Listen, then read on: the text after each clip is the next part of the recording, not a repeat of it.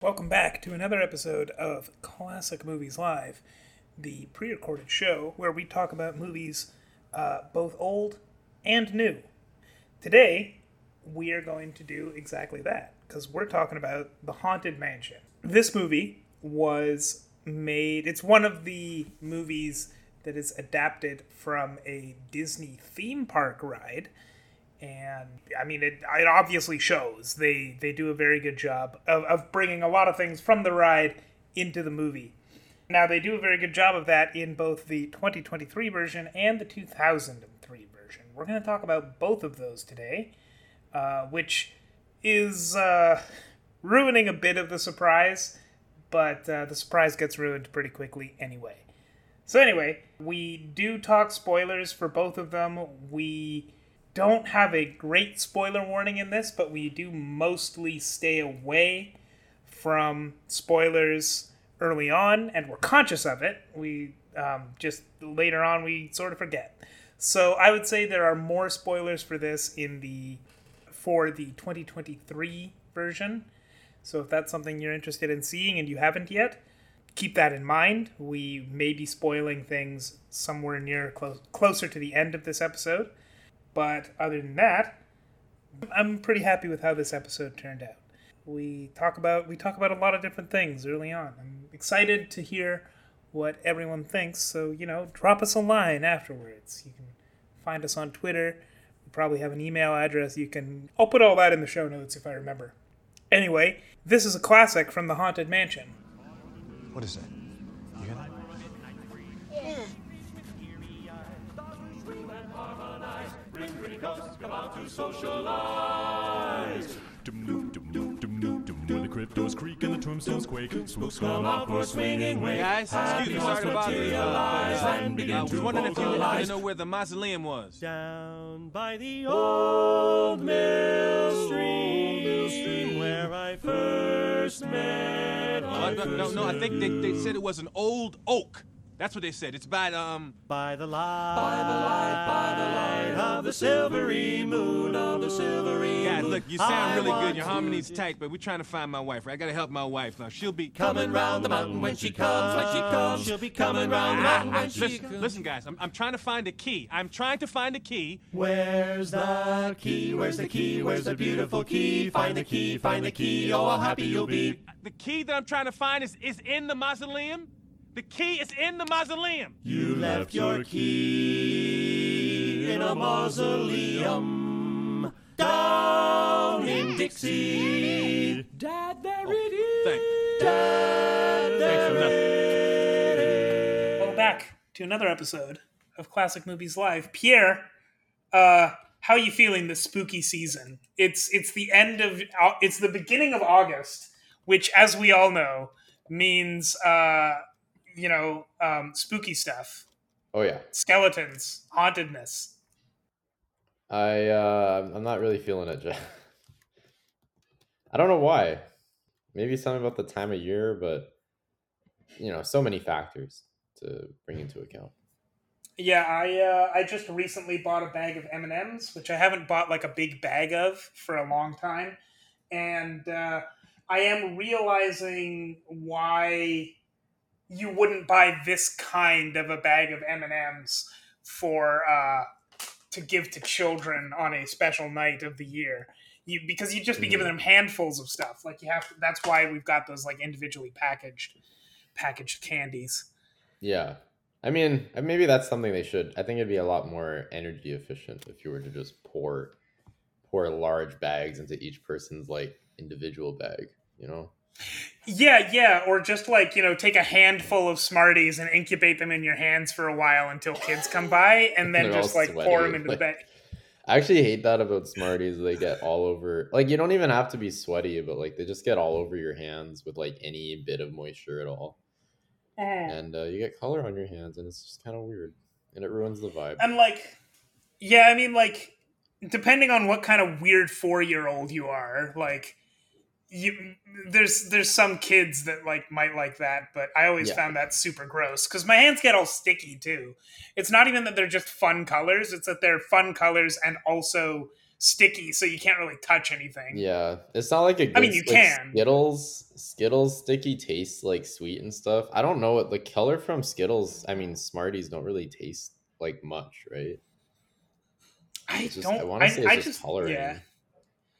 yeah. Smarties are like maybe the purest kind of milk chocolate, uh, which is a euphemism because I hate them so much. Like I actually really dislike the taste of Smarties, and I don't dislike milk chocolate. I don't know what it is about Smarties specifically.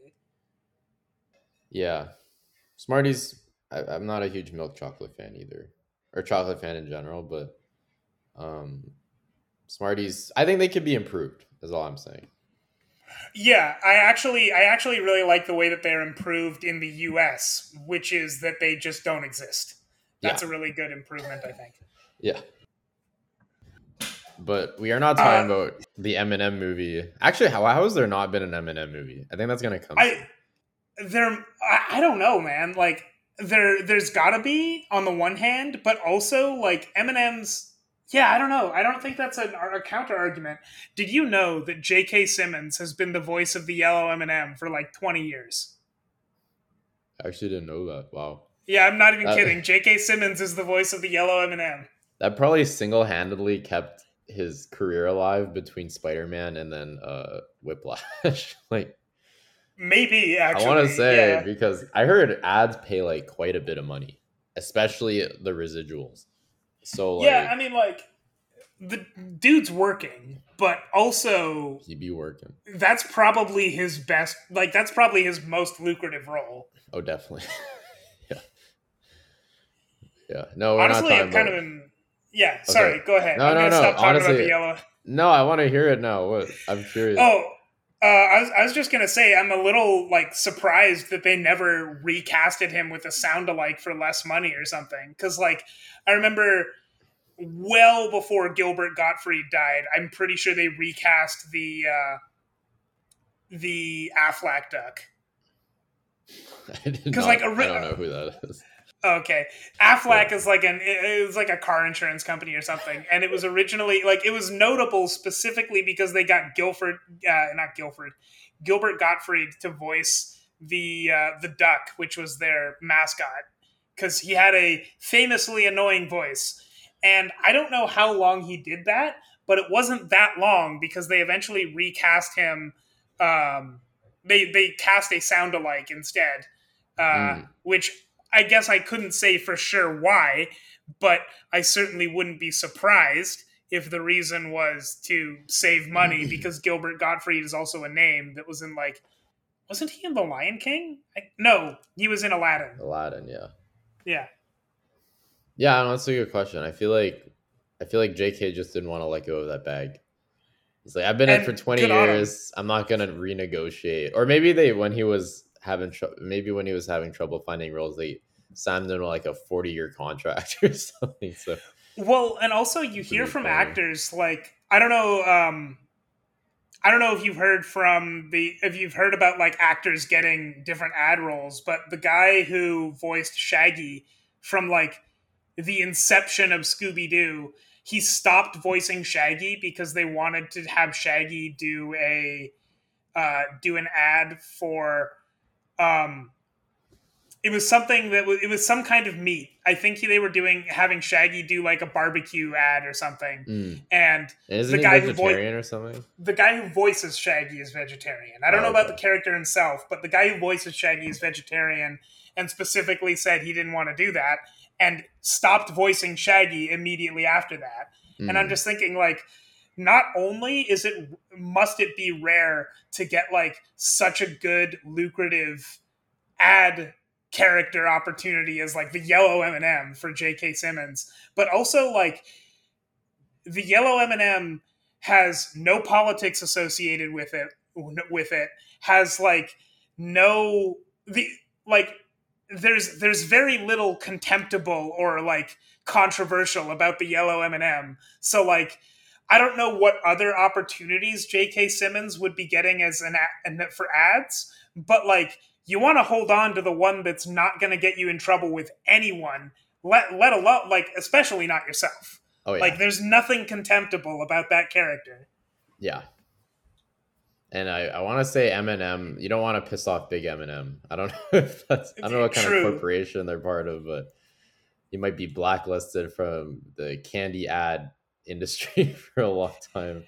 I mean, the Mars company. I can't remember. I don't know if they're also owned by Hershey or if Hershey is their main competitor, but they're like one of the big ones. That's like, you piss off Big M&M, you piss off candy in the United States, which is just feels like a bad idea. Candy has like two full holidays associated with it, one of which is Halloween, which is actually somewhat pertinent to the movie we're going to talk about today. My God. We tied it in. It makes sense now. Yeah, it is. That is pertinent to what we're talking about today, because we're talking about the movie The Haunted Mansion. Or is it Haunted Mansion? I don't know why that's like... I remember thinking it was The Haunted Mansion, but... Both are correct, but not because they're the same movie. Okay, so the 2003 version was The Haunted Mansion. Yes. The latest version, I thought it was the other way around. The latest version is The Haunted Mansion. But we're talking about both, I guess. We're talking about, right? We're talking about 2003. Yeah, vaguely. Yeah. But yeah, so I don't know, how do we kick this? Which one are we? So I figure, like, since we're talking about the movie Haunted Mansion, let me just sort of start by summarizing the movie we're going to talk about. The Haunted Mansion is a Disney movie based on the classic theme park ride, in which a family of color moves into a secluded mansion only to discover that it is inhabited by 999 ghosts, but there's always room for one more.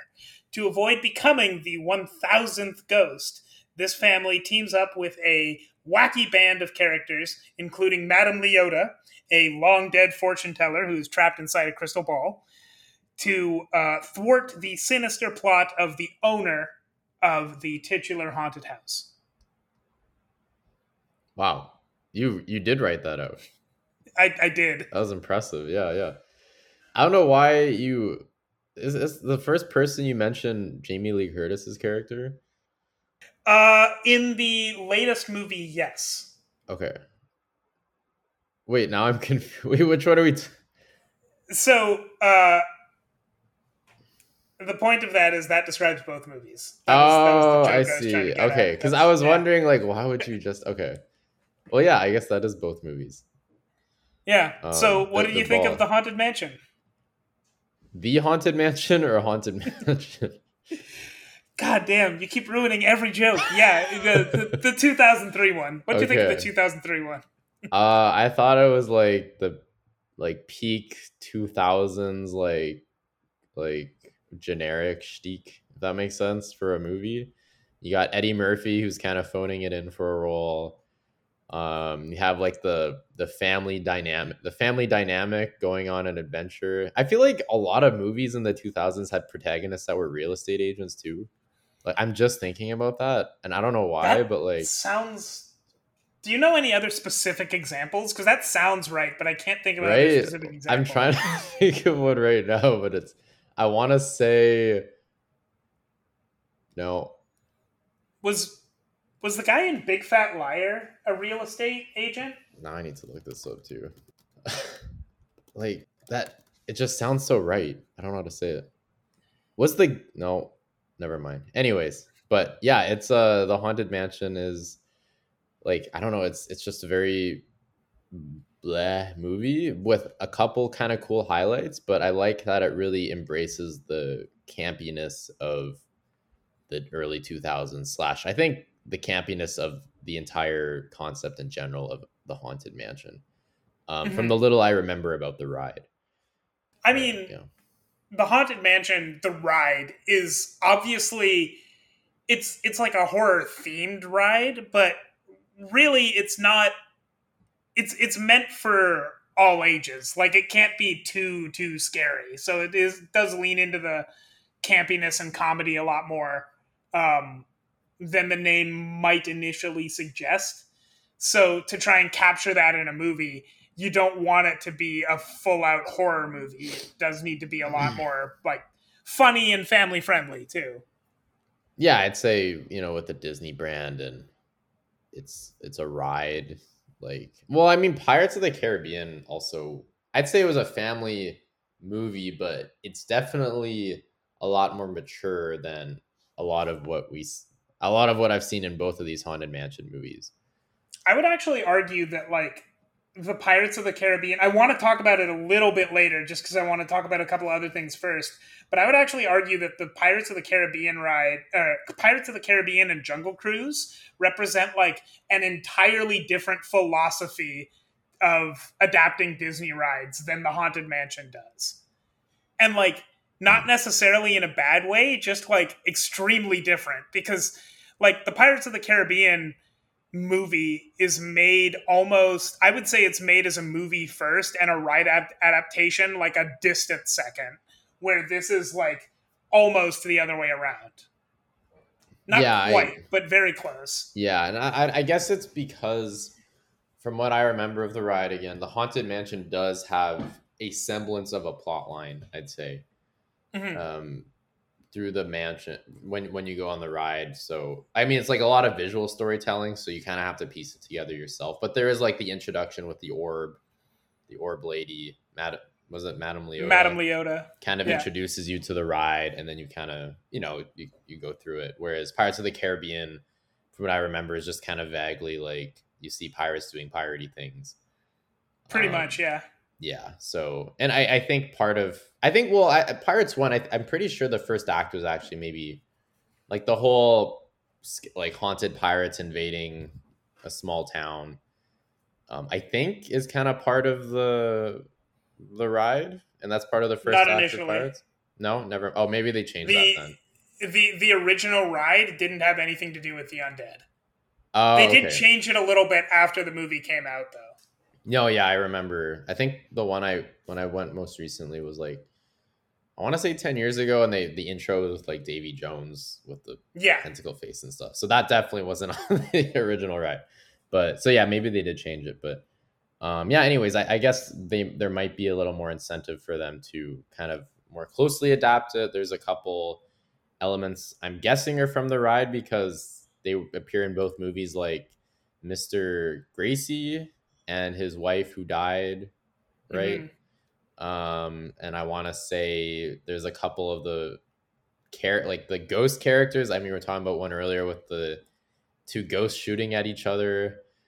I don't know what else. I think the talking heads in this one, the singing heads, are part of the mansion. I'm pretty sure. I believe so. Yeah. As well as I know that in the ride, as well as in every adaptation of the ride as a movie, there is a Hatbox Ghost. Like, I'm obviously to differing degrees, because that's a main part of the new movie, but not really a main part of the 2003 movie. But there is always a Hatbox Ghost. There's always like a bunch of, there's always like the big dining hall where all the ghosts hang out and they're all dancing.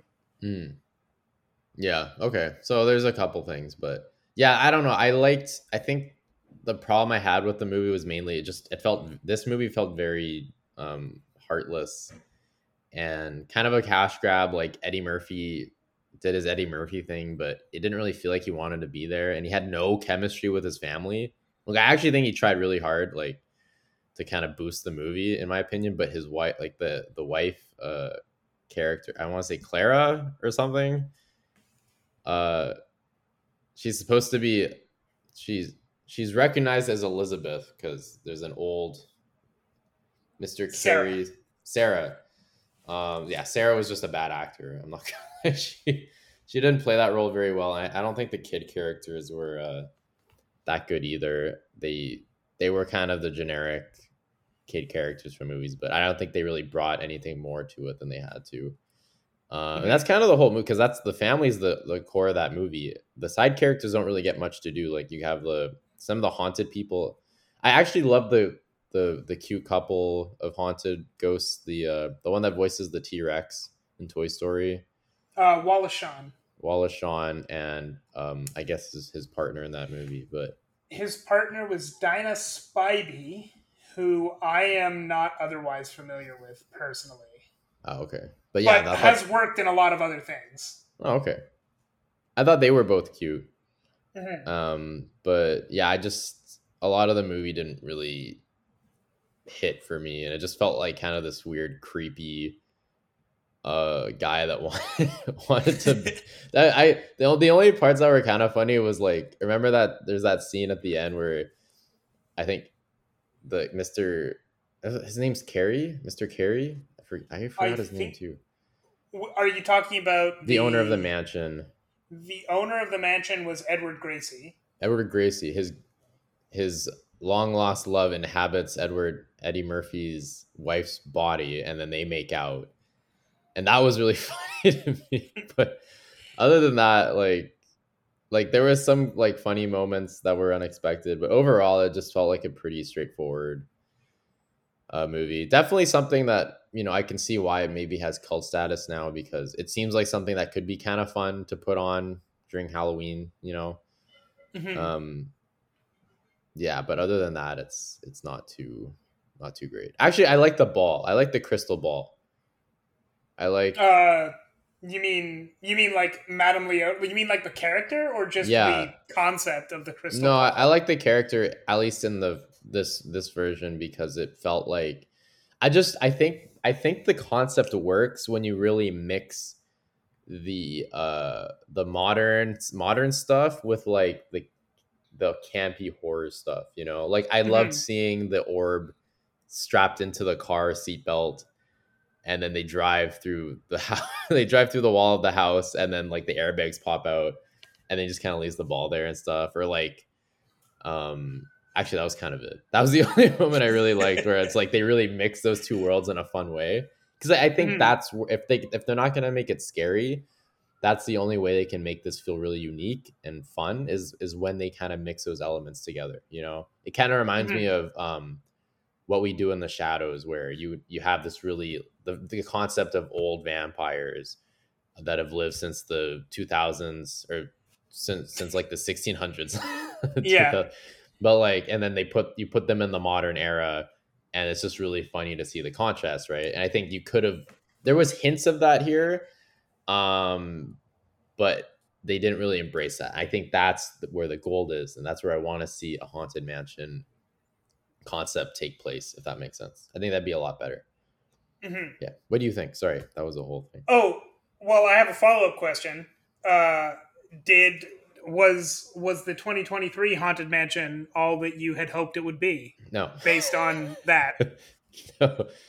It was different. I liked how different they made it, but I think it embraced that even less, like a lot less than the first version, which didn't even embrace that concept that much. So yeah, I don't know. It's almost like, I kind of think it's almost like two different versions of mediocre trash, honestly. Like, I don't know, the 2003 is when I was very young. Like, I was going to the movies and I just wanted to see like Eddie Murphy do some funny stuff on the big screen. So like, I was the exact target audience for the Haunted Mansion in 2003. And rewatching it, I didn't think it was that great, but I thought that it was at least like it was nostalgic for me, in that a lot of movies at that time kind of had that vibe. And that's a type of movie that just doesn't really exist anymore. I don't feel like I can't think of No Hard Feelings is the closest movie in terms of vibe I can think of to that kind of thing. And it's not that No Hard Feelings is similar to The Haunted Mansion. It's that back in 2003, there was an entire market for movies, for sort of mid-budget movies that were like extremely low stakes. You knew going in exactly what was going to happen, and they were basically vehicles for a couple of funny comedians to do things that were hopefully going to be very funny, but usually were like fine, and then you would forget about them for a couple of years. And like, that's a type of movie that has basically just died out that's just like not a market that really exists anymore. Yeah. And meanwhile, like the 2023 Haunted Mansion was, I mean, personally, I found it almost offensively bad. But like, Wow.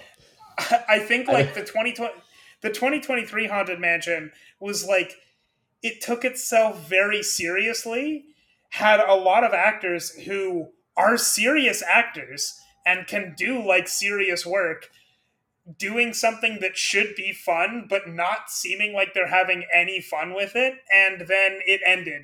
And like the whole thing was, you know, if the 2003 one felt like a cash grab, it was because it was a paycheck for a bunch of people. It's like, at least But, it was like, honest about it was being a honest, cash right? grab. And the 2023 one felt like it was absolutely a cash grab. Like there's some downright despicable lines in there that exist for the exclusive purpose of having product placement.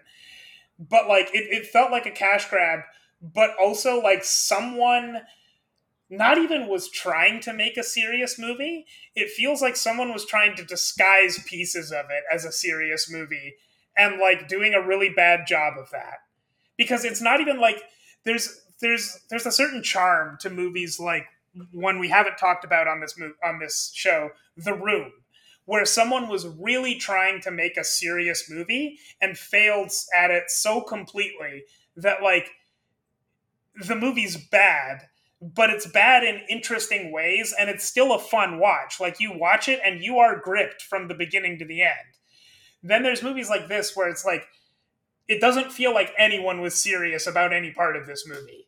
But someone was like, but someone, at least, in the creative team, or in the marketing team, or something, was like, no.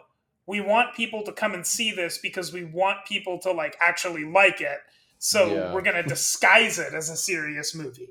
Yeah. And it doesn't, and it feels extremely dishonest. I think overall I preferred watching the 2023 version. I think I agree with what you're saying. I think if I had to pick, though, I thought it was more watchable. I think I fell asleep during the 2003 version, and it's like an hour and a half. It's like, it's not a long movie. It's not long. It does feel longer than it is. I'll definitely concede that. Yeah, so it's like, I think that was an issue. Whereas this one, I actually thought Haunted Mansion 2023, it's like it checks a lot of the boxes on how to make a decent generic movie. I'd say it's definitely less memorable overall, because there's none of the weirdness of the 2003 version. Mm-hmm. But I thought all the actors were actually pretty solid in this, unlike the 2003 version. I actually thought that Danny DeVito, this might have been one of the worst Danny DeVito performances I've ever seen. Him specifically. Just him specifically. I didn't mind it. I was reading some people were saying they didn't like Owen Wilson and Danny DeVito in this. They thought they were phoning it in, which they probably were, but I mean, like, to me, it's like, I always like Owen Wilson and Danny DeVito in anything. I think I just like their natural charm. I think the only one I kind of had trouble with at first, but it kind of grew on me, was Lakeith Stanfield. Because I think the first half of the movie, before we kind of get his emotional arc revealed more, his character doesn't really click. He's just kind of like, I guess it's not obvious to me that he's going through stuff. He just seems kind of depressed generally. Mm-hmm. But then when you get in the second half, you get into the grief of everything. Then his character starts to click, and he gets more chances to reveal his emotions. But yeah, I think you could say maybe that there was one too many people in that group, because not everyone really had much to do the whole movie. But I thought the chemistry between them was probably the best part of the movie for me. If I'm going to be honest. The chemistry between who? Between all just the group, the Wonder Team or whatever. Like those, I think they all kind of fulfilled their own roles. I mean, I don't really know why Danny DeVito was there, but like, I just like Danny DeVito. He didn't really have to do that much, but I liked Rosario Dawson and Lakeith Stanfield's chemistry. I liked Owen Wilson talking the ghost down and being like, he literally did the joke where it's like, he was like, this isn't you guys, like you don't have to do this, and then he like turns everything around. He turns the ghost around, and it's like, I don't know, it's little things like that where I thought the cast kind of stuck out to me, and they really carried the movie. I actually did really like Owen Wilson in this. I think like if this is Owen Wilson, if this is Owen Wilson phoning it in, then like just put him in everything, because obviously he's great when he gives a good performance, but like if this is him phoning it in, he was still great. I thought he was great in this movie. I mean, this sounds weird, but I don't think he's ever given a bad performance. He's just given an Owen Wilson performance. Like he's been in bad movies with an Owen Wilson performance, but it's still Owen Wilson. I think that he's very good. He's definitely got a style. Like he's given varied performances, but he also does have like, there's definitely some movies I've been in where I'm like, this is just an Owen Wilson performance, and it's still good. It's just that Owen Wilson performance does also fit very well into several movies that just end up being not very good. Hear me out. Like he can be a very charismatic part of bad movies, in addition to being very good in very good movies. But he's been in a lot of bad movies. He has, for sure. Yeah. I hear me out. I think the most he's branched out in a movie that I've seen is Cars. I think that's the most non-Owen Wilson role I've seen him in, because he's like this cocky, like cocky hotshot that doesn't care about anyone.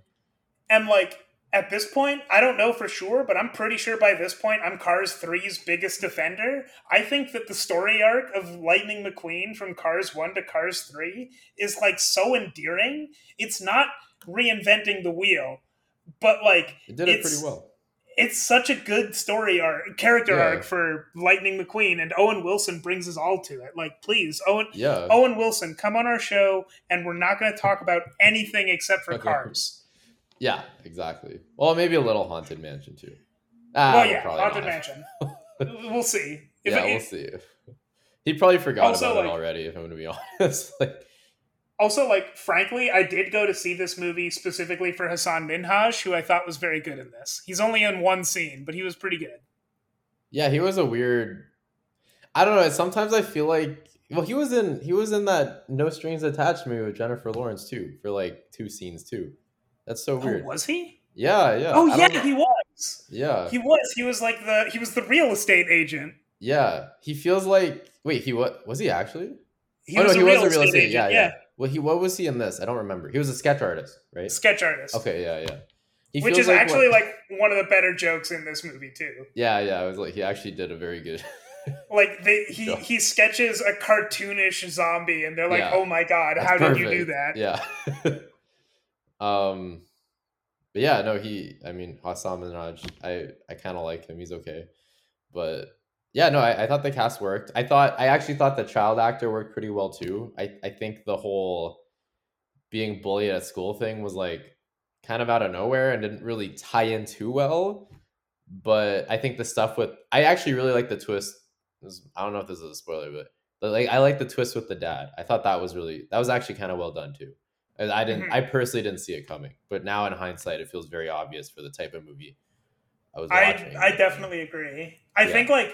I think for me, the reason I didn't see it coming is, I guess I'll hold off on spoiling what that twist was, just in case, because I think at this point we can technically still say it's spoiler free. Yeah. But I feel like the kid who was played by Chase W. Dillon, he had very little to do in this movie.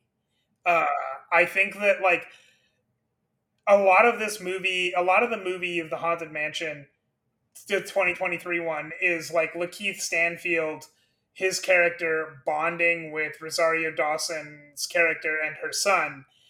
And her son is almost not fleshed out at all. He's got stuff there is stuff in the story that he has to do, and he has a backstory, but like we never get to see him at school. It doesn't really focus on him outside of scenes where it's him and Lakeith Stanfield or him and Rosario Dawson. And like the reason I think that the big twist at the end is something that I didn't see coming, even though it shouldn't have been surprising, is because his relationship, this kid's relationship to his at first sort of implied to be estranged dad, is like a thing that's on the periphery. It's something that exists, that people definitely talk about, but like we don't get to see very much of that relationship, except for him occasionally saying, "Oh, I do like my dad though. He's a cool guy." Yeah. I think that is one of the struggles with this large cast. It's like they were too concerned with it's like they wanted to distract us with all these stars rather than really delve deep. It's tough for me to complain of because again, I thought the cast was the best part, and I don't know who I would take away. Maybe Danny DeVito because yeah, he really had nothing to do as well, and he wasn't really part of any emotional arc in the movie. I think if you cut down maybe on the side characters and you gave the kid and the mom more time, which I thought was odd that they didn't get that much time in the end because. You know, we were introduced. They're the second characters introduced, and it's like they're the ones that want the Haunted Mansion to be their home. Mm-hmm. So I thought they would have much more of an impact in the movie, but Rosario Dawson's kind of pushed aside after in getting everyone in the house, if that makes sense.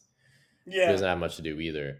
Yeah, I think that like that kid landing could have stuck a lot better. If they had the time to focus more on it, because it's like they pushed him aside until the very end where they needed the emotional core of the story to have a climax, and that was the climax. And I think it worked well for what it was given, but it would have worked a lot better if there was more leading up to it, for sure. I actually kind of think that distracting the audience with the large cast is a big part of both of these movies. Because if you go back and you look at the 2003 movie, it's actually got a similarly large cast to the 2023 movie. Maybe not as big, but like similarly big names. It's got Eddie Murphy, Terrence Stamp, Wallace Shawn, and I want to say Jennifer Tilly was a big name in 2003 too. So that's 4 people. It's not as many big names as in the 2023 version, but they're similarly huge. Like Wallace Shawn and Terrence Stamp are incredible, huge names in 2003. And like, but with in 2003, they're distracting you with that big cast, and all the performances by the cast are pretty good and are like the best parts of like the best. The performances by those main actors are definitely the best parts of that movie, and the detriment of distracting you with that big cast is that the the smaller cast, including Marsha Thomason, who plays Eddie Murphy's wife, and the 2 people who play his 2 kids, are like not given enough time, but also they're not very good in that movie. So like it's to the detriment that it's not like giving the who should actually be the main cast of that movie like a lot to do. But at least like the people who are the big names are getting a lot to do and are like big draws of the movie and big things that you remember coming out of the movie. In the 2023 movie, you've got Lakeith Stanfield, Rosario Dawson, Owen Wilson, Tiffany Haddish, Danny DeVito, Jamie Lee Curtis, Jared Leto, Joe Coy, Hassan Minhaj, and Dan Levy, and Winona Ryder. And it's like huge cast. Very few of them are given anything to do. And the performances by half of them aren't memorable at all. Did you remember that Jared Leto was in this movie? I mean, no, I forgot by the end. But right. He was the voice, right, of the bad ghost or something? Yeah. I think that's just more of a burn against Disney's ability to burn through money for no reason. I don't know how much they paid Jared Leto to voice the ghost, but I was not more interested in the ghost because of Jared Leto. I was like I was like morbidly curious when I saw Jared Leto as the ghost, and I'm like, oh, okay, interesting. Let's see where this goes. And he was a cartoon ghost and didn't sound like Jared Leto. And like, I didn't care that the ghost of this movie sounded like Jared Leto or looked like Jared Leto. It didn't. But if you get Jared Leto, it should do one of those things. Like if it reminds me a lot of the Minions movies or of like Despicable Me, where they have Steve Carell and they don't need Steve Carell. They could get someone else who sounds like Steve Carell doing a voice. Because it's not even Steve Carell doing a Steve Carell voice. It's Steve Carell doing a funny voice, which is fine. But like, why does it need to be Steve Carell at that point? Well, and like for this one, why did it need to be Jared Leto? Didn't even sound like him. I'm gonna defend the Minions for once. I'm gonna say that I think with Illumination, the way they market their movies, they rely heavily on their casts, and they're able to hire Steve. I mean, Steve Carell's really the only big name I'd say in Despicable Me too, right? Or I mean, in the Minions, I guess. Well, the latest one had Michelle Yeoh in it as well. Okay, I wouldn't say she's a huge. I guess Steve. That's Carell's true. I guess she's not. She's not actually Steve Carell levels, at least in the U.S. So I'd say in that case, it makes a lot of sense because Illumination's budgets are already very cheap. I think they have a little money to throw around to just get Steve Carell, who I think also he's he's kind of like Mike Myers, where I think he's like very integrated in that brand, if that makes sense. I think his Gru isn't actually like, it is actually a good character that he puts together, and he does a good voice for him.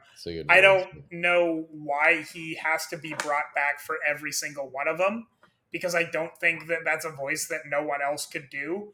But honestly, like, more than don't bring back Steve Carell for that, I feel like the Minions movies would often be stronger without incorporating Gru. So that's another that's a different argument, which is a separate issue. Yeah.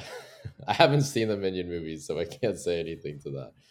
But according to this movie, like Jared Leto I don't think he's a actor I care about seeing in a family movie or any movie. I mean, I'm not a Jared Leto fan, so maybe I'm alone in that, but especially in a family movie, I don't think Jared Leto's like a huge get.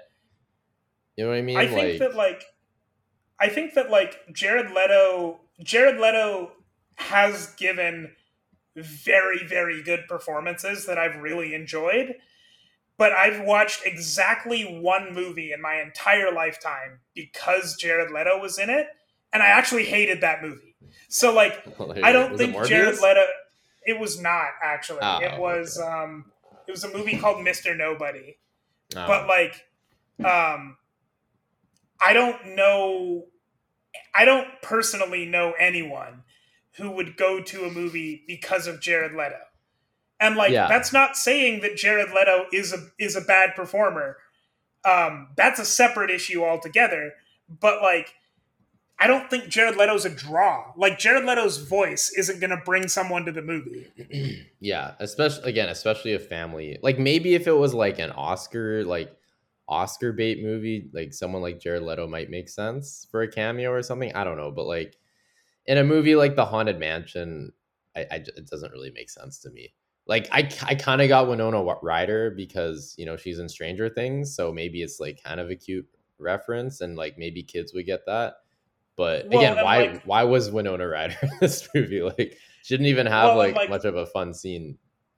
Yeah, and a lot of Winona Ryder's most recent roles are because she has such a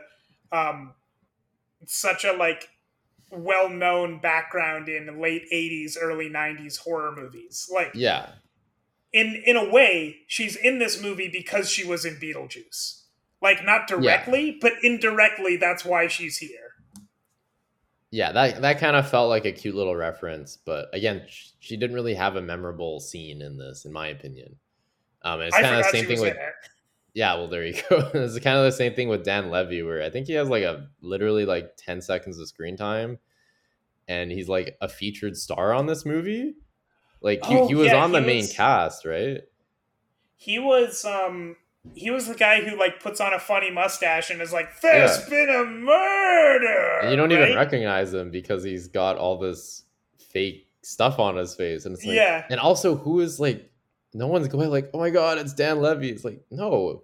But then but then he still got main billing, which is just like, for 10 seconds, how much did they pay for that 10 seconds?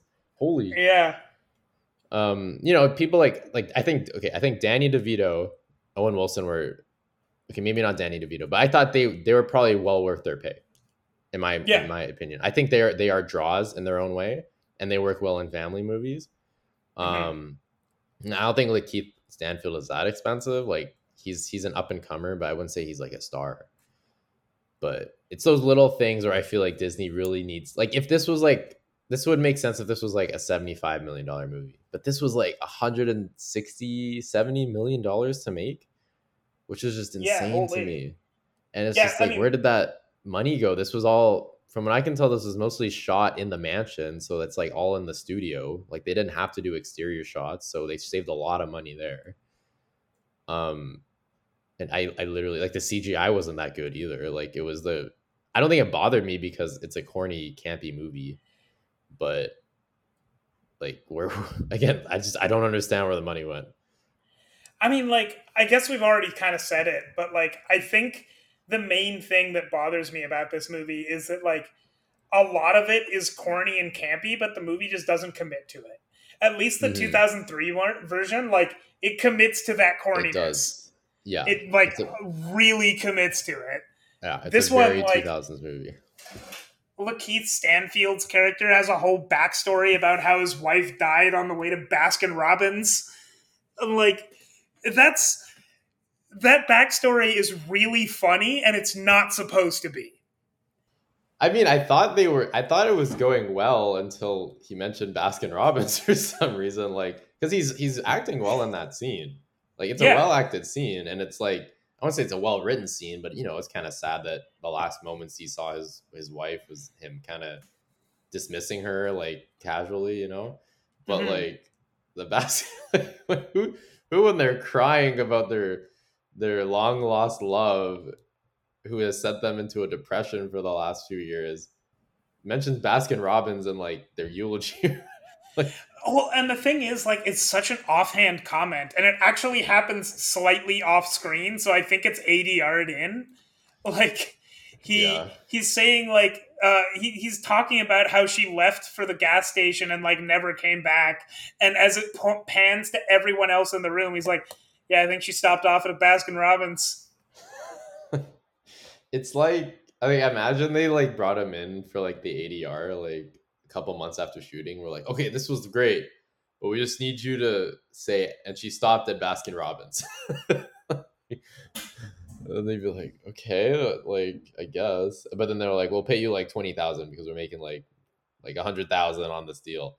Like, oh, okay, yeah, I'll do that. But yeah, no, there was weird stuff. There was the fortune teller or psychic where she's like she brings forward the pad and paper and pen, and she's like, from CVS. It's like, what?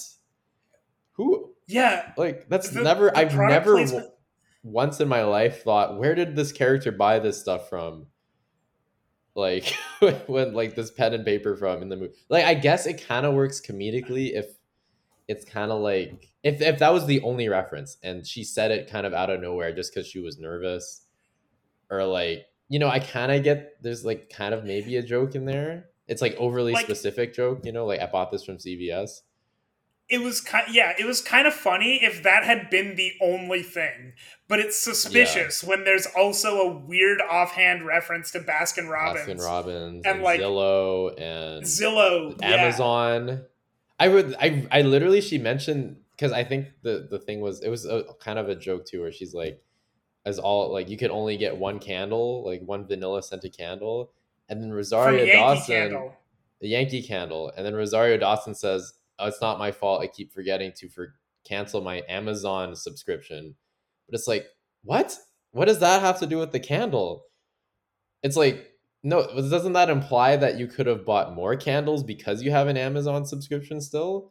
Or, like, is she broke? Is she losing all her money because of the Amazon Prime subscription and she can't buy any more candles? See, I interpreted that as the joke was that the only reason she had a candle in the first place was because she accidentally bought it by still being subscribed to Amazon. Otherwise, she would not have had the candle, which doesn't make sense in the context at all. Like, I literally had to rewind, like, because I was just like, what? Like, I've never, and it's like, why is Disney promoting Amazon? Are they trying to diss Amazon by saying you're losing money by having an Amazon Prime subscription so they can boost subscriptions for Disney Plus? Or like, did Amazon pay for that line? That made no sense. Like, I don't understand, because yeah, it doesn't make any sense to me at all. So I think when I initially like talked to you about this movie, because I saw it slightly before you did, we actually talked off camera about like trying about doing this one in the future and just didn't get around to it like right away when we initially wanted to. But I remember talking to you about this and being like, I think this movie is offensive and bad, but it's bad. But the ways in which it's offensive are slightly separate from the ways in which it's bad. Like, I think that this movie has like an offensive level of product placement in it. Like, and the lengths that they go to insert that product placement are so wildly immersion breaking that I don't understand why they do it in the first place. Except unless like everyone walked onto set and was like, this movie's a lost cause. Let's just promote Baskin Robbins. Well, honestly, like, I didn't know, like, just saying the name of the company, because I think you can say the name of the company without having to pay. Like, there's no legal issues there, right? It's only if you show the brand name or something, I'm pretty sure. But in that case, why say that you got it on Zillow? Exactly. Why say you got this at CVS? I think that's the only thing that trips me up, is that they make so many different references that it's like, were they trying to make it hip? Or because the only other time I remember in The Barbarian, or I think it's just Barbarian, that they mentioned Airbnb was like the app they used, and Airbnb screwed them over. And that only makes sense to, like, I think they're allowed to use it. They're allowed, because I think that just puts Airbnb in a bad light, but they're allowed to say it because they never show Airbnb the app. They never show any brand representation. They just say Airbnb, right? And it also actively makes sense in that plot. Like, the fact that an Airbnb was double booked is like, first off, like, makes sense in the world, and also is like crucial to the plot.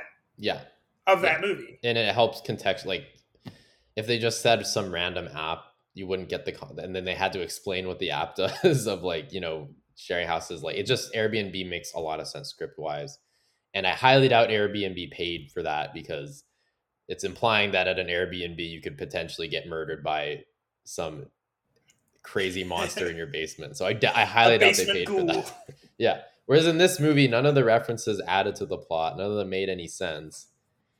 I guess maybe Zillow, like, they say Zillow is how they found the place, but it's like, okay, like, you could have just said we bought this house and it turned out to be haunted, like every other horror movie, like, ever. So yeah, I don't know. Like, I really want to be a fly on the wall in these Disney movies and be like, and understand who put these references in and why. Because I would even say a lot of these, like, did Baskin Robbins pay for the idea that someone died going on the way to Baskin Robbins? Like, that doesn't seem like something they would pay for, right? I hope not. Like, that's not good advertising. No, it's terrible. Or maybe they paid for it and they're like, put us in your movie somewhere, and Disney just decided to screw them over and put them in like the worst possible place. But like, oh man, but like, there are writers and directors and creative people involved in this movie. Like, if Baskin Robbins let's assume this hypothetical situation where Baskin Robbins paid Disney and like was just like, just throw us in your movie somewhere. Like, how do the creatives involved in this movie think it's a good idea to both undercut the Baskin Robbins sponsorship and the emotional arc of the main character by throwing in that his wife died? Oh, by the way, she was going to Baskin Robbins. Yeah. Like, it undercuts the sponsorship, and the actual, like, important part of that story in terms of the plot. It or literally in does terms of the nothing. movie. Like it helps no one.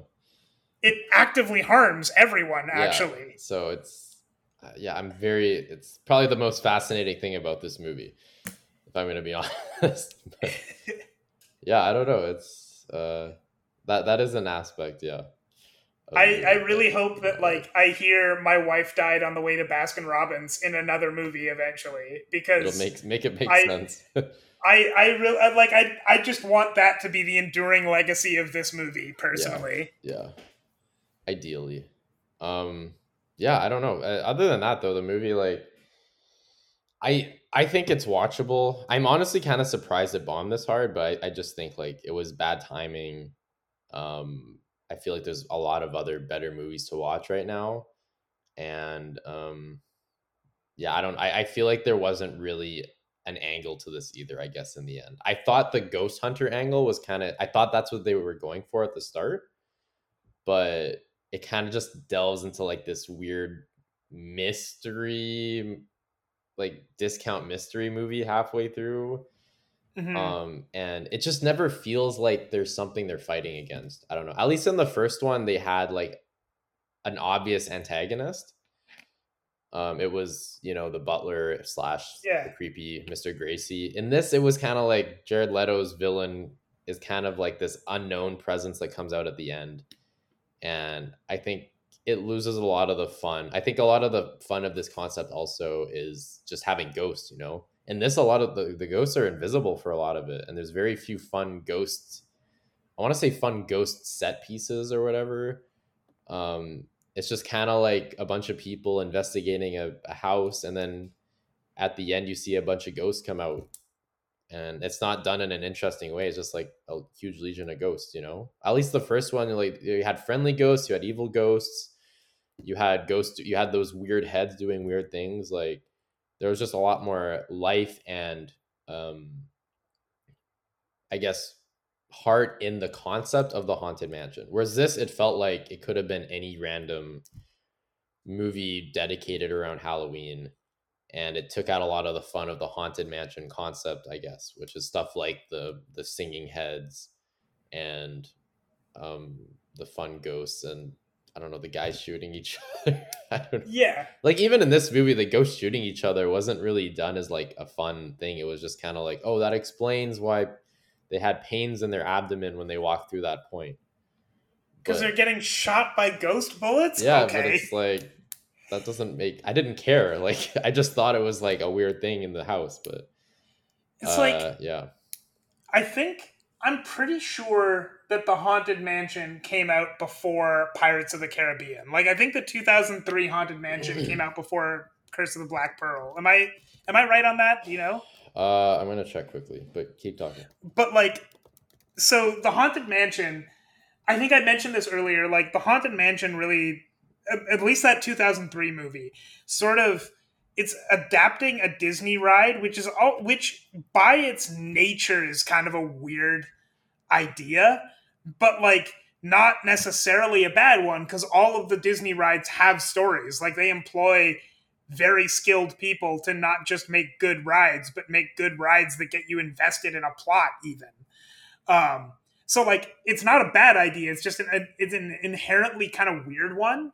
And the 2003 movie, I don't think the 2003 movie works super, like, it works okay. It doesn't work as something that can have like a really big enduring legacy, or like an enduring legacy of future films, because like, there's not a lot to expand on. It just kind of adapts the ride, and it adds in some cool fun stuff, and like brings it into the modern world a little bit, and has fun with it. It's a little campy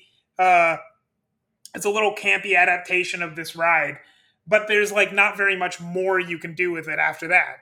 I think like Pirates of the Caribbean and also Jungle Cruise try to sort of invent a more, I want to say, cinematic world for both of their stories, and with varying amounts of success, but they almost completely depart from that, from the original ride, in service of using the basic ideas of the ride as a jumping off point for something entirely different. And like, I feel like the 2023 movie of the Haunted Mansion doesn't really commit fully to either of those. Like, it doesn't actually, it definitely tries to adapt the ride more than using it as a jumping off point in the style of like Jungle Cruise or Curse of the Black Pearl, because if it wasn't directly adapting the ride, they would get rid of the stupid dueling ghosts finally. Like, no one needs that in an actual adaptation, or give them real characters. Yeah. But like, it also isn't interested enough in being campy and funny the way that the 2003 movie was, which, you know, maybe didn't have as many high effort jokes as the 2023 movie, but like, it was led by Eddie Murphy, who is an improv comedian who's hamming it up all the time. Like, they picked the perfect guy to just do a campy, silly zombie movie.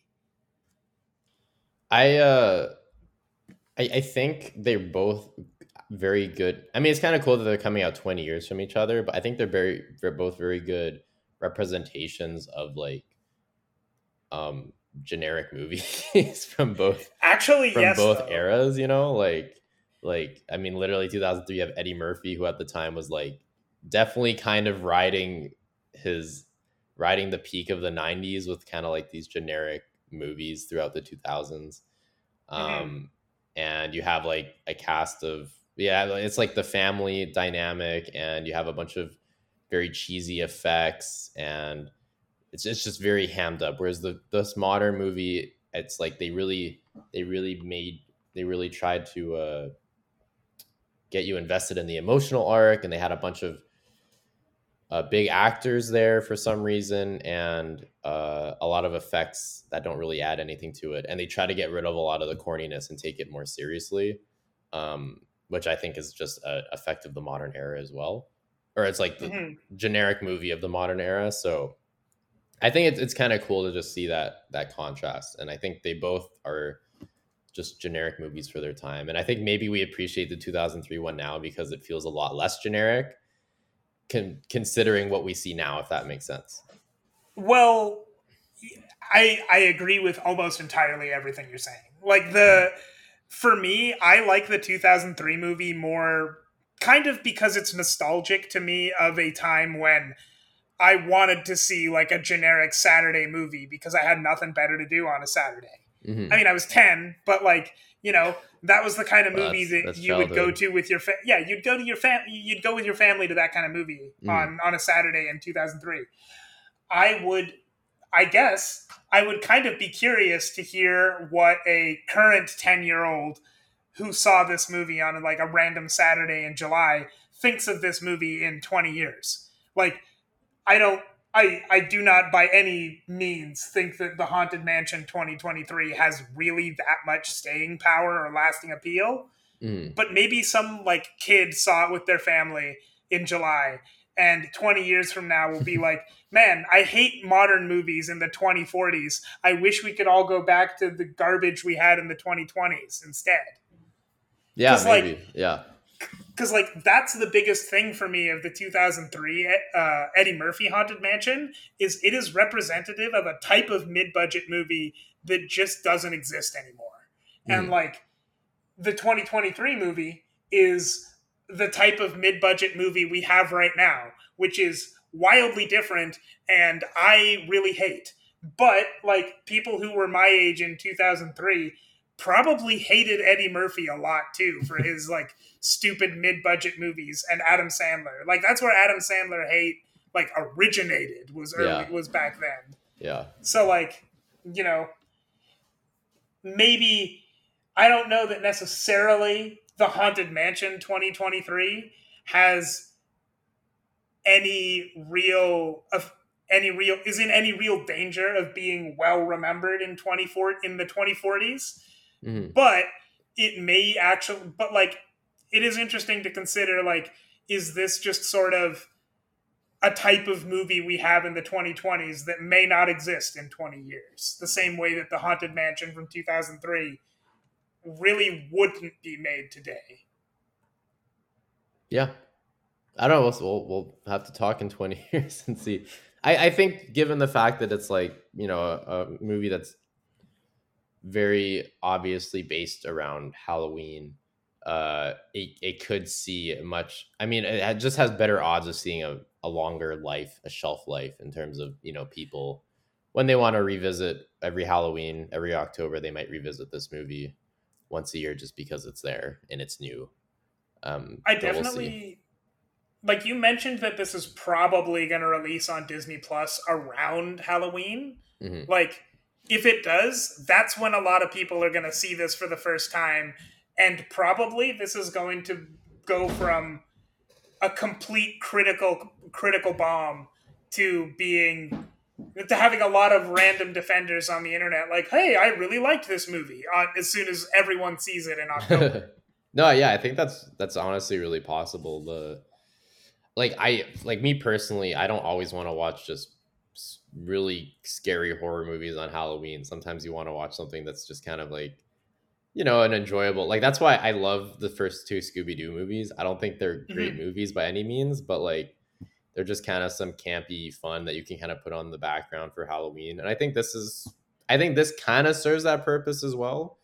So, like I do want to watch. I mean, there are other reasons for why I want to watch this again because of the format I watched it in, but I think also it would be a very relaxing Halloween watch, especially if one were to have kids or be with their family, because there's not too. I don't want to say there's too many fun haunted movies out there, if that makes sense. It's relatively rare compared to the abundance of Christmas movies that we see. So, because even like horror comedies, like the fun horror movies people point to are like R-rated, most of them. Like, yeah, exactly. They're not exactly family movies. Like The Evil Dead is very funny, but it's not something you can watch with your kids. Yeah, you're not putting that on with your family around. So, I think this could kind of, in a similar vein with the first Haunted Mansion, in a similar vein with apparently Hocus Pocus. I've never heard of that. I've never seen that movie, but I've heard it's another bad movie that became a cult classic because there's just not many family movies for Halloween. So that's kind of cool, I guess. If that's considered a bad movie, then I think it's unfairly evaluated. I think it's pretty decent, actually. I don't know. Maybe I've never seen it. I've never read any reviews, so that's just that was a Halloween favorite of mine. So okay, well there you go. Yeah. So final thoughts. What would you give the Haunted Mansion 2023?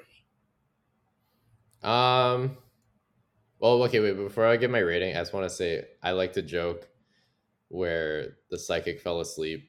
Or no, it looks like she falls asleep every time she's like communicating with spirits. I thought that was funny. At least the first time. The second time it was, but I would give this like I think I give it a 6. I enjoyed it. Right. It was enjoyable, and I'm interested in watching it again. To the 2003. Or actually, no. Just are we doing ratings for 2003? Sure, why not? Go for 2003. I'll give it like the 3. Gotcha. For the era, yeah. I'm gonna go slightly different. I'm gonna give the 2023 Haunted Mansion a weak 2, and the 2003 one a strong 4. High praise. Yeah. As Nicolas Cage would say.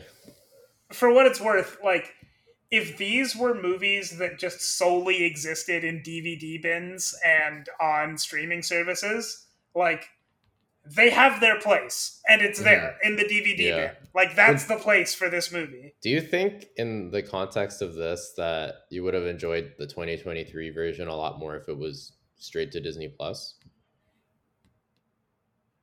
I think so. I don't know that I would have enjoyed it that much either, but I think I would have liked it more. Like, that's fair. I didn't like going to see this in a admittedly empty theater, but I think that I'm not sure what they were trying to do with this in theaters. Not by releasing it to theaters at all, but like, first off, I think it just would have been better as a straight to streaming movie.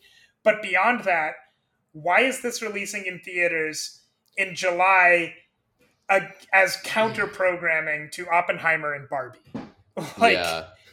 like Yeah. it's not that horror movies can't come out in July. Like Talk to Me came out in early August, I think, and that was great, and that did really well.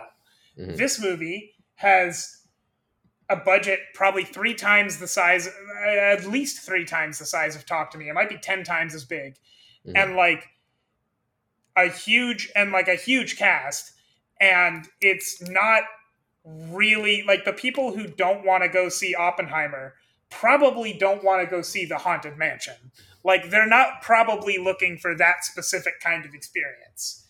And like it's not going if this is marketed at families, the family movie in theaters is Barbie. Like what is it? What is the release strategy on this? Well, I think sometimes you never know. Like I remember with was it Star I don't want to say it was Star Wars The Last Jedi came out the same weekend as Jumanji, and those are both family movies, right? And Jumanji actually did extremely, I think it made like 700 to 900 million, right? I think there's against The Last Jedi, which again was a very big movie. I mean, in some context, it made a lot of money, is what I'm gonna say, and But, that like- worked. And it wasn't necessarily counter programming, which I know the theory usually is with these things, but like sometimes you never know where it's just like everyone watched The Last Jedi, but then if you want another fun movie to watch, Jumanji's right there too.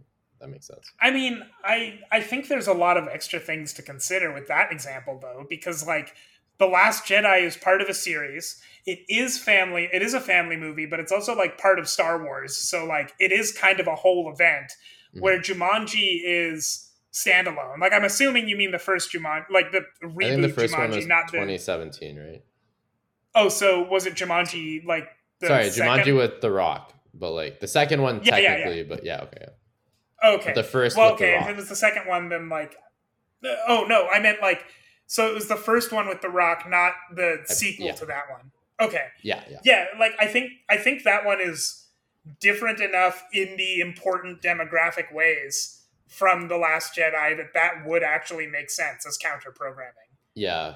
It makes sense in hindsight. I'm just saying like I'm not entirely like Disney, like, what were you thinking putting it right behind Oppenheimer and Barbie? Like no one predicted the Oppenheimer Barbie Fair. thing, you know, like Mission Impossible is probably like, I mean, think of it, imagine being Paramount and being like, okay, so you have like a family movie for women, or like that appeals to women, Yeah. coming the week after us, and a 3-hour biopic about a nuclear bomb. I think we're safe to put a 2.5-hour Tom Cruise stunt-packed action movie a week ahead of it. I think it'll be fine.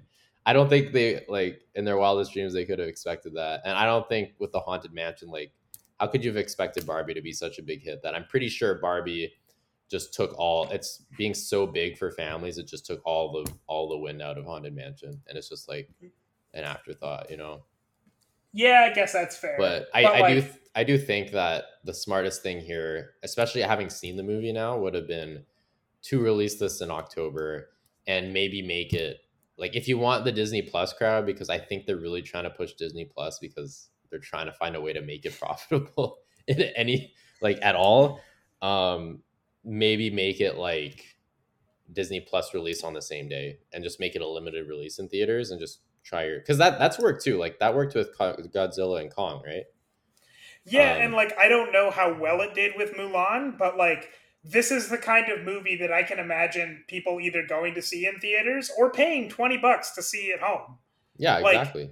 I think this one would do as well that way as it did in theaters, which, you know, that's not a glowing endorsement because it bombed hard in theaters, but still. Yeah, this feels kind of like a lose-lose where they're not, I feel like they're not going to get a huge amount of the subscribers to Disney Plus because of the Haunted Mansion, but it would have been, if they released it on Halloween or in October, it would have been a nice advertising boost, I think, with the movie. Yeah. And you'd get, I think, a lot more people in theaters. Not too many more, but like, it can't have been worse than this. Like, well, and like, I guess I only know this anecdotally, but in October, there's a lot of people who will go to theaters to see just about anything that's vaguely horror or Halloween themed, because that's just the vibe. Yeah. And also, there isn't, you know, putting aside that Oppenheimer and Barbie blew everyone out of the water with how well they did, even by more, like, less conservative expectations. Like, July is a very competitive time to put out a movie. October is not nearly as competitive. Yeah.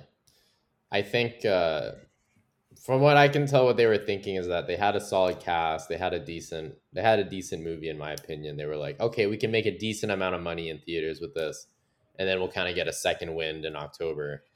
But I think they overestimated how good the movie was, maybe. Because this isn't a movie that I'm like, oh, I'm like so happy I watched this, but I would have been decently satisfied if I watched this around Halloween time, I think. So, yeah, I don't know. That's all I can really say. And this keeps up the curse. I want to say Pirates of the Caribbean curse of rides being adapted into movies and just not doing very well at all.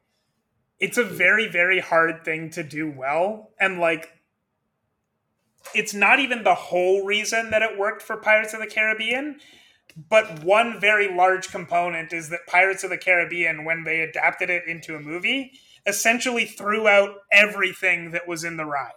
Yeah. That's not the only thing you have to do, because Jungle Cruise did that too, and it was ass. It has to also be good. I think so Jungle Cruise's problem was that they tried to adapt Pirates of the Caribbean, not Jungle Cruise, the ride. True, yeah. You know, I think that they were really trying to recapture the magic. And then with Pirates, I think I was reading a bit about it, and it sounds like, you know, initially Jack Sparrow was supposed to be a very heroic pirate. And he was initially going to be played by Hugh Jackman, and he would have been a lot more, you know, like bravado and, you know, generic, right? Which I think is kind of what they show in the ride. And, you know, Johnny Depp coming in later. And I think they gave them enough creative space that they really made it their own thing. Also, I think the Pirates of the Caribbean concept is like, it gives you a lot of wiggle room. It has to be pirates in the Caribbean, you know? There are pirates. At some point, they exist in the Caribbean. Yeah, go nuts. Yeah. Whereas like Haunted Mansion, you know, like most of the movie kind of doesn't have to take place in a mansion, but I think it'd be kind of risky to really take them out of the mansion for too long, because then you're kind of wondering like, well, why was it called the Haunted Mansion if they weren't in the mansion for like. And there's clearly someone at Disney corporate who's like, if you don't have the dueling ghosts there, I will never let you be hired by Disney again. I bet it's like, it'd be so cool if it was like the guy who made that part of the ride, like his job on the Haunted Mansion ride was to create the dueling ghosts. And then one day he just got promoted into the movie division for some reason. And this is just like his way of keeping himself relevant. He's like, bring back, everyone loves the dueling ghosts. You got to bring him back. Families love it. You can't not have the dueling ghosts. And then he just like goes, every time he goes through the ride at Disneyland, he like laughs extra hard at the dueling ghosts. Like, just to prove his point. Applauds. Yeah. He's like, guys, it's the dueling ghost. Is anyone else seeing this? Actually, I want to see. I'd watch a movie about that. I think that'd be cool. I hope that the next time we get anything Haunted Mansion related as a movie, it's a biopic about the guy who made the dueling ghosts. Yeah, that would be the dream. But as it stands, Haunted Mansion could still use a.